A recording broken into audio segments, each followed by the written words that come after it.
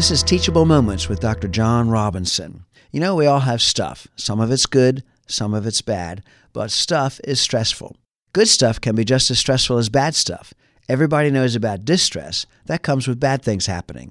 The Greeks, however, have a prefix, eu, that means good. So eustress is stress that comes when good things happen.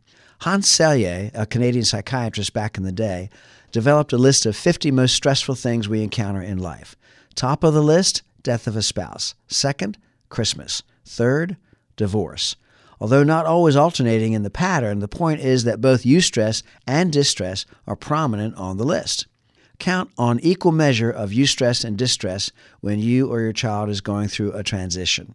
Normal transitions for kids during a school day include asleep to awake, home to school, between classes, lunch, recess, school to home, and awake to asleep.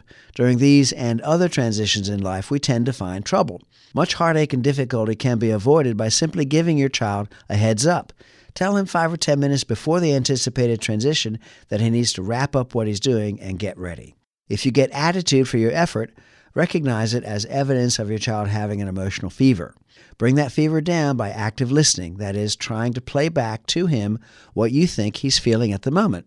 After the fever is down, noticed by lower tension and calmer voice, go back to giving him another heads up. The transition will occur, but you can lower the stress levels associated with transition. This has been Dr. John Robinson, licensed clinical psychologist and Christian author, and this has been Teachable Moments.